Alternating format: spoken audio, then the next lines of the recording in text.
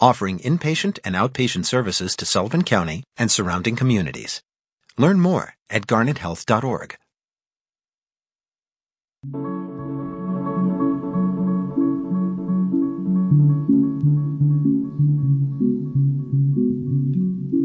Welcome to the local edition, news and information keeping you connected in the Catskills, Northeast Pennsylvania.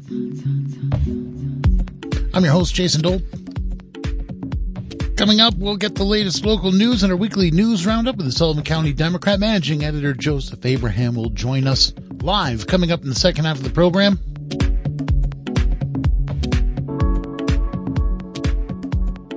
Also, we got new information on HEAP. That'll be part of our weekly Sullivan County update. Patricio Robayo will have more coming up. But first, we've got some details on that deadly incident at a Glorilla concert last night at the Main Street Armory in Rochester, New York. Rochester police are continuing to investigate. One woman died and 9 others were injured, 2 of them critically, in what witnesses described as a stampede to the venue's exits when some people thought they heard gunfire and the crowd panicked. 44-year-old Charles Switzer of Rochester said he was caught in the surge of the crowd.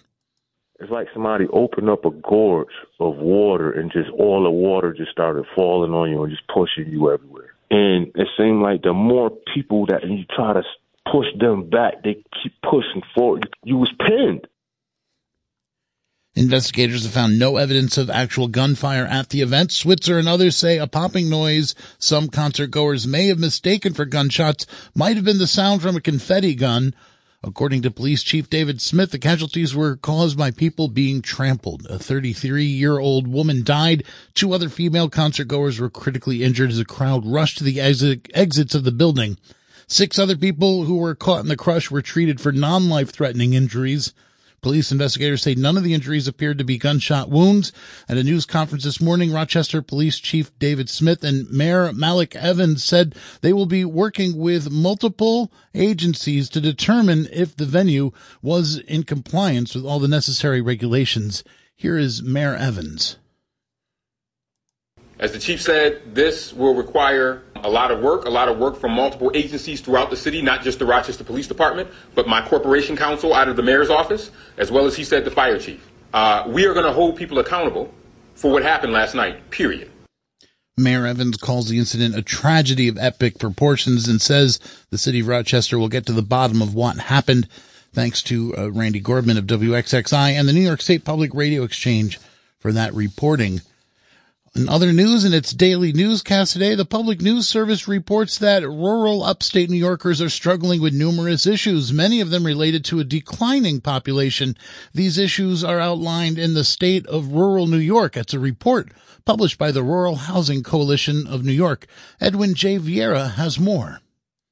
The State of Rural New York examines about a decade's worth of data, and rural counties experienced a population decline of 50,000 people. This was twice the rate of urban counties in the state. Other issues rural areas are facing include aging housing stock, which isn't designed for seniors or people with limited mobility. Mike Borges with the Rural Housing Coalition of New York says one part of the solution to revitalize rural counties begins with better funding for numerous programs, including those that allow people to age in place. We are advocating for more funding for Access to Home, Restore, which are 2 programs that allow the disabled and senior citizens to stay in their homes and can, do repairs and make the homes more accessible to the disabled so they can stay in their communities. He adds other solutions are providing funding to rural communities for small rental development projects and affordable workforce housing. A 2020 report shows the Lake Placid community has an unmet need of over 1,500 workforce and affordable housing units. I'm Edwin J. Vieira.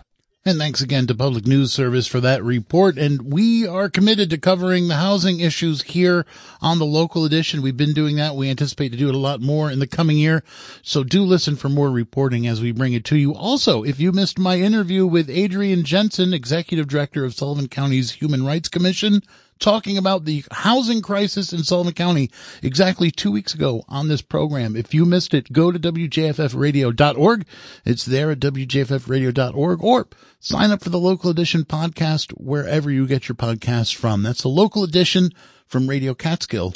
And right now on the Local Edition, it's time for our weekly check-in with Sullivan County. The Home Energy Assistance Program, HEAP or HEAP, in New York State provides financial assistance to eligible households to help cover their heating costs during the winter months.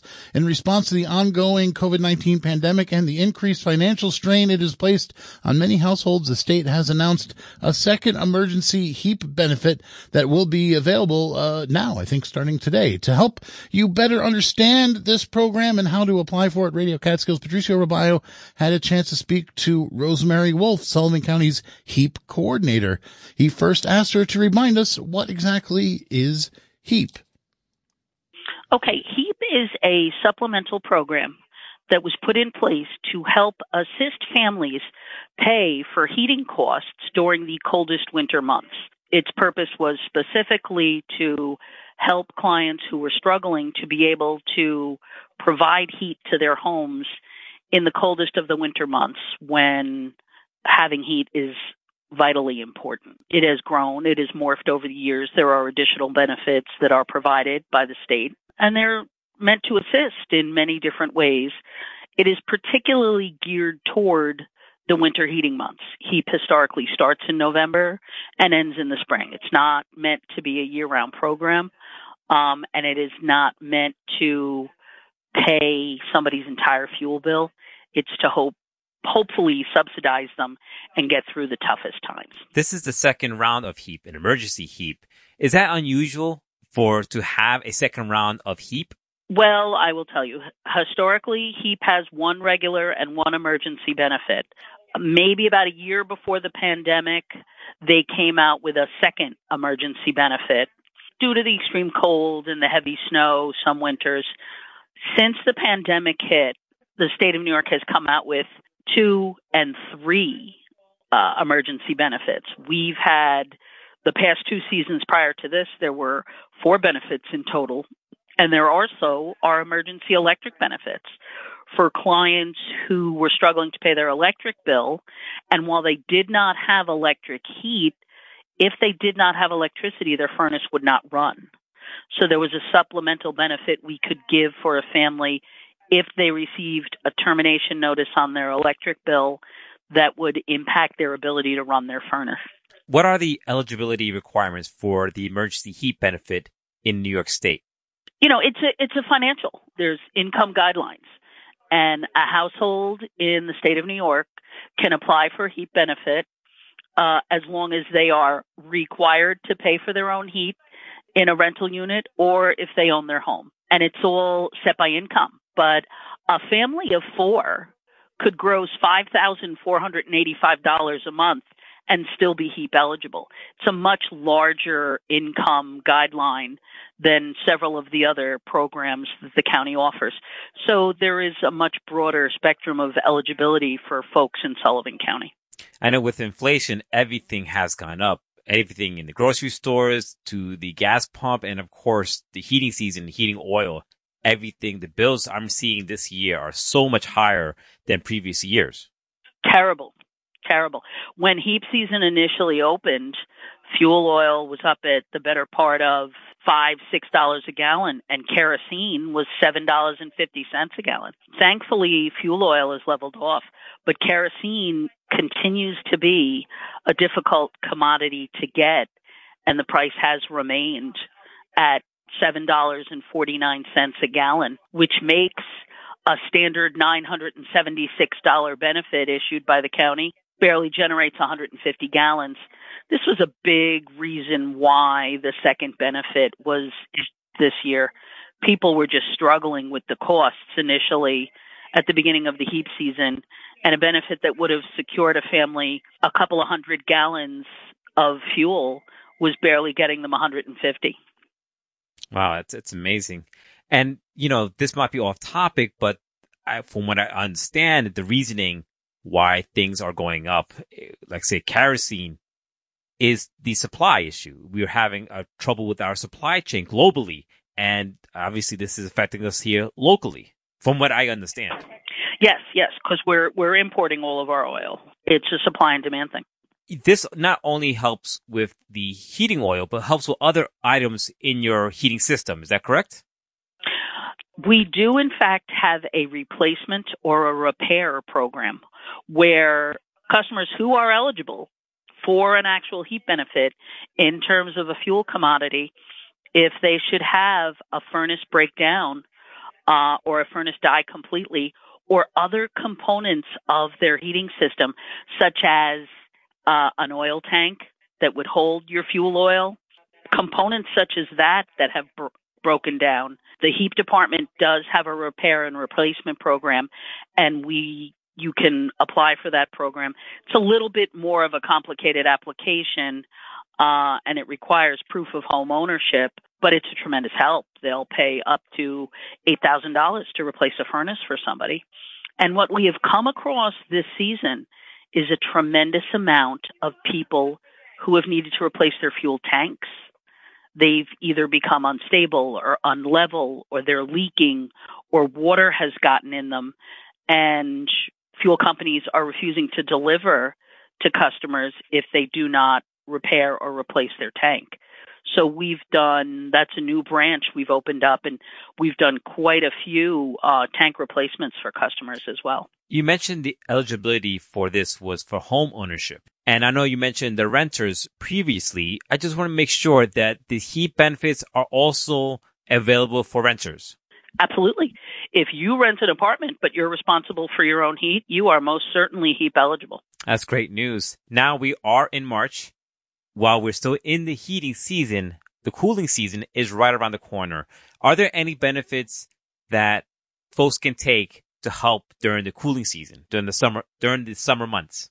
The state now has a cooling component that is offered through our office. It begins May the 1st, and it is scheduled to run through August 31st or until funds run out. And that program essentially will pay up to a certain amount of dollars to provide a home with an air-conditioned room. One room in the home as a cooling room, and you must have a documented medical condition that is made worse by exposure to extreme heat or humidity. And you know how humid it can get up here in the summer months. So people with breathing conditions, people with heart conditions, there's any one of a number of medical conditions, and if you can have your doctor provide a note and you were HEAP eligible and received HEAP in the past, the county can provide you with an air conditioner in the summer months so that one of the rooms in your home is cooling. And we'll have a vendor come out, measure the room, see how many BTUs would be required to effectively cool that room, and then they would come back and install the unit, show the owner how to operate it, and then the agency will pay for that. Wow, you're literally saving lives there just with that act of putting an air conditioner or some kind of cooling unit in a person's home. Like you said, the eligible requirements is to have a condition that is affected by heat. Yeah, absolutely. And, with the extremes in temperatures lately, it may not always be hot, but we've had some real bad heat waves in the past couple of seasons. And it's been a huge help for people. It really has. The one caveat I have to mention is, though, obviously with any air conditioner, the usage increases your electric bill. The county does not have a program in place to help alleviate your summer electric bill as a result of use of your air conditioner. So if someone's listening to this and have a loved one who might benefit from this, where can they go to apply? Well, we will put out an announcement. There'll be a press release. We'll make announcements just before opening, but effective May 1st, they could go to the county website. They can look up the mybenefits.ny.gov site. They could call us directly. We could send them out a cooling application. They could contact the Sullivan County Office for the Aging in Monticello. They could contact Action Towards Independence in Monticello, or they can contact Independent Living in Monticello, All of these are alternate certifiers with us, and they can point them in the right direction as to a cooling app. Historically, though, what we would do is mail any client who requested it the application. It's a little one-page thing. You fill it out. You document for us. We have a list of vendors that participate in Sullivan County. You document for us which vendor you would like to utilize. You send the application back in. We authorize it and notify the vendor you've been approved. And then you negotiate with the vendor when's a convenient time for them to come to your house, assess your needs, and provide you with your cooling unit. And how about the HEAP? What's the application and steps they had to take to apply for HEAP? A standard HEAP application is roughly about 5 or 6 pages. Again, it's one of the shorter of any of the applications, and you can access that online at mybenefits.ny.gov. You can contact any of the previously mentioned alternate certifiers. They all have applications available. You could contact the agency here at 807-0142 and press option number 2, and any of the HEAP staff would be glad to mail an application directly to your home. You can always come in person, complete the application with the assistance of one of our staff members, receive notification of what documentation we would need, and that usually tends to hurry the process along for families that are dangerously close to running out of fuel. Rosemary, before we go, is there anything else I have not touched on you want our listeners to know about? We always have the Clean and Tune program, which is offered through the HEAP department essentially year-round. And what I would urge people to do is file for their Clean and Tunes in the summer months.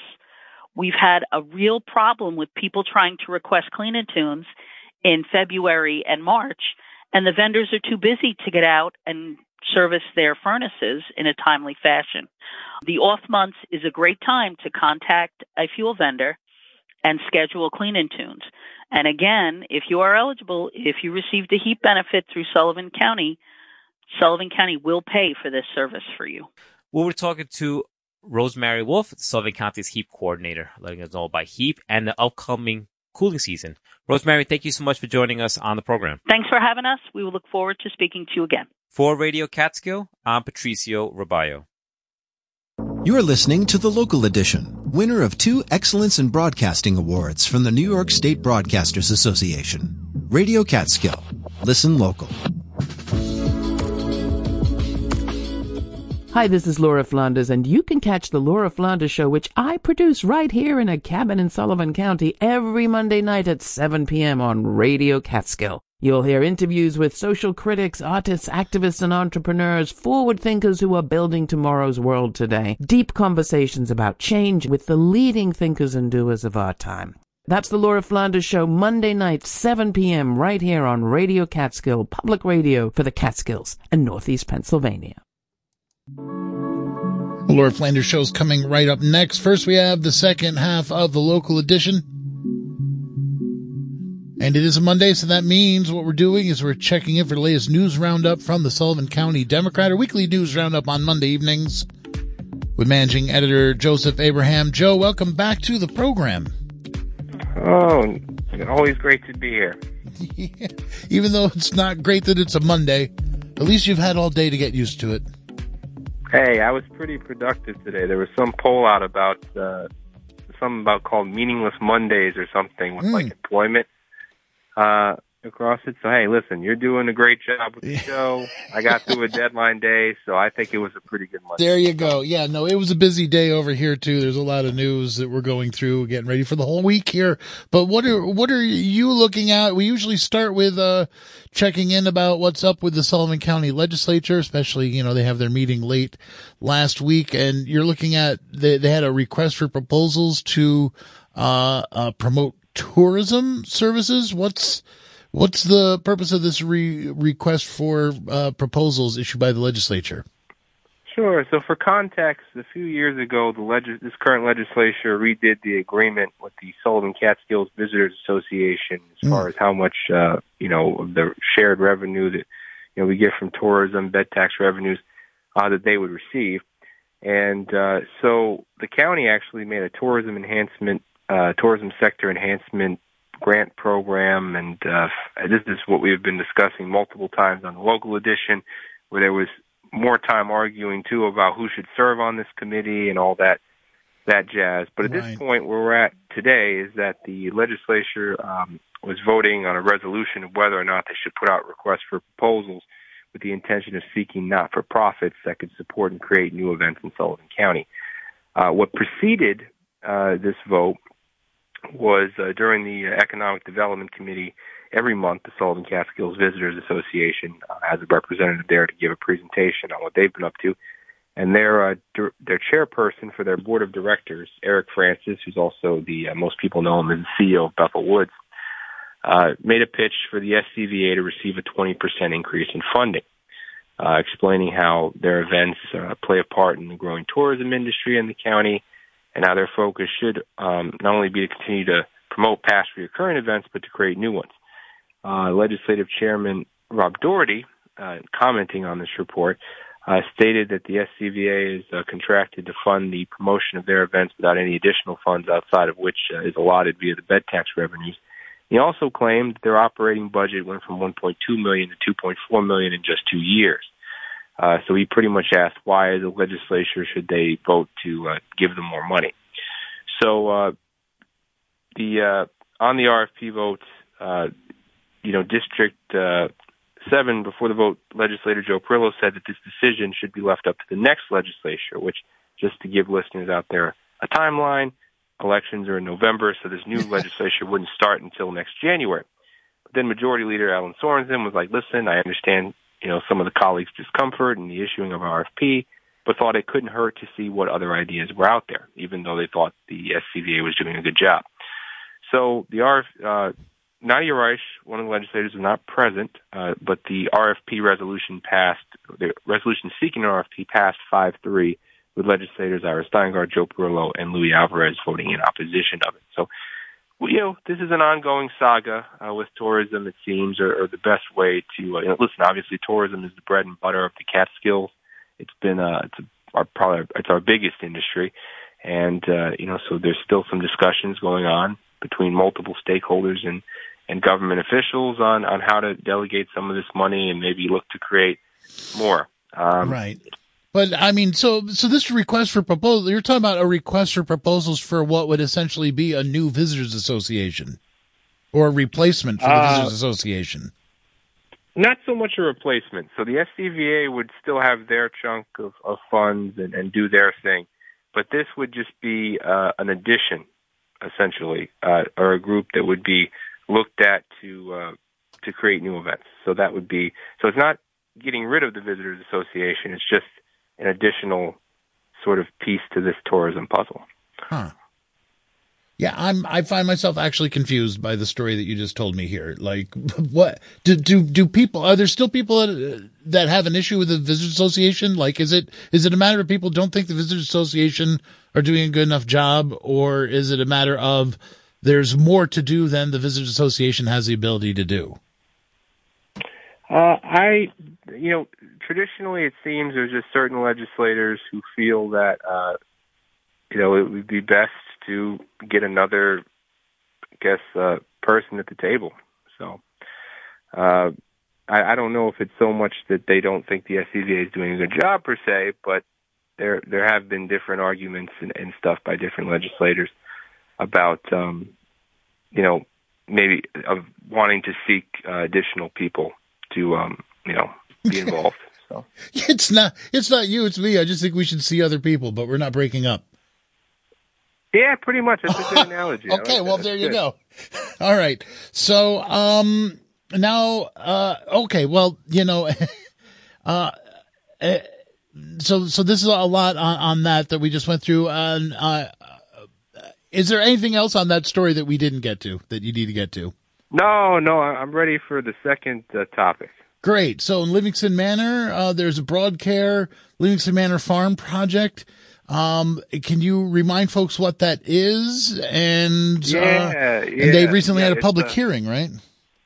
Yeah, so pretty much Broadacre / Livingston Farm is this project that's sort of been out there for 2.5 to 3 years. It's changed a little bit since it was originally proposed. It's located on a 117-acre mountainside former dairy farm on 26 Hogue Road. in Livingston Manor, and it's currently proposing a 15-lot subdivision as well as construction of 9 residential homes with an agritourism operation, including a regenerative farm, 42-unit campground and hotel with a restaurant and guest house. So if you thought the last topic was confusing, this is going to be fun. So every project has to go through a state Environmental Quality Review Act, these big projects through the planning board. If you actually want to get a negative declaration, not a positive declaration, because a negative declaration pretty much means that they don't see it having any possible adverse impacts on the environment. So this project actually got a positive declaration from the planning board in November, which meant that a draft environmental impact statement had to be prepared to sort of address these possible adverse impacts on the environment. So pretty much they're in this process where a draft scope is out there, where the planning board has sort of put some things that they want to see addressed. And the purpose of this scoping session and public hearing was to get the public to come in. The developer answered some questions, gave a little overview of the project, what they've done to address some of the previous issues, but the public that were there were asking additional questions. All of this is creating, as the chairwoman for the planning board, Jennifer Grossman, explained, is sort of a table of content that needs to be addressed by the developer in this environmental impact statement down the road in order for them to possibly even see if the board would agree for them to move forward with the project. So one of the partners of the project was there, talked about how they only want to develop a small portion of the land and how they've been working. Stormwater runoff has been a big concern with the property by the public. Also, as you know, because I know you're very familiar with that region of the county, that, Manor hasn't had a shortage of floods over the years. Yeah. So there's obviously concerns about what all this possibly means. So the developer's representative was talking about some of the stuff they did to try to alleviate stormwater. They planted 1,500 native trees on the property to try to accelerate the reforestation process. They are going to have some produce and vegetable production there, some of which will be used at the restaurant on site. And then the other plan is to work with several nonprofits to promote access to healthy foods, who would have a subplot, of the dedicated use. The barn on the property, which is very old, it's been around since the 1800s, would be turned into sort of the community hub with a full-service restaurant. There's like these cabin agritourism components. I think he actually used the term hobbit houses to describe them. And there's also a trail network. And then obviously the public weighed in on it. They had some concerns about possible closeness of the trail system to people's land. Will you be able to use Hogue Road for anything other than emergency access because it is a very narrow road? Could the town support the sewage? Effect on local wildlife? And there's also talk about possible creation of a new road off of Creamery Road. And so there was concerns about that road possibly being created, the mechanism like blasting or how it would be created and what that could mean for the environment. So at this point, the public can still write comments. All this information on the project is available on the town's website under the planning board header. And people can look at that. If they want to make comments, they can do so up to St. Patrick's Day, March 17th. Then by April 1st, the planning board will kind of finalize the scope. It'll go back to the applicant to address the items in the draft environmental impact statement. Once that's done, there'll be another public hearing, and then the board will evaluate the DEIS, the public's comments, and then if all is well, they'll move on to the process of a final environmental impact statement. So, long story short, this has got a long way to go. But the public was able to weigh in on it, and they can see more about it in a very long article that I wrote for tomorrow's paper. So. And that you worked all day on making sure it gets out. The new edition of the Sullivan County Democrat hits newsstands and the web tomorrow. And we've been talking to Managing Editor Joe Abraham, giving us big updates on big stories in our area. Joe, I want to thank you so much for taking the time to talk to us. All right. Always great. Catch up with you guys next week. Thanks so much. Well, that's going to do it for the local edition tonight. News and information, we're keeping you connected to Catskills and Northeast Pennsylvania only here on Radio Catskill. Listen local on air, online at WJFFradio.org, on your smartphone or your smart device. You can even ask Alexa to play Radio Catskill. Sign up for the Radio Catskill podcast wherever you get your podcasts from, and stay right where you are because we got Laura Flanders up next talking to black journalists about police violence. Brand new episode of Laura Flanders Show coming up. This is Radio Catskill. Support for Radio Catskill comes from 52 and Vine, a wine and spirits shop in Jeffersonville featuring local, national, and eclectic vintners and distillers. 52andvine.com. From the Upper Delaware Welcome Center at the Narrowsburg Union, featuring information about regional attractions and activities, along with products by the region's artists, artisans, makers, and craftsmen at Catskills Curated. Narrowsburgunion.com.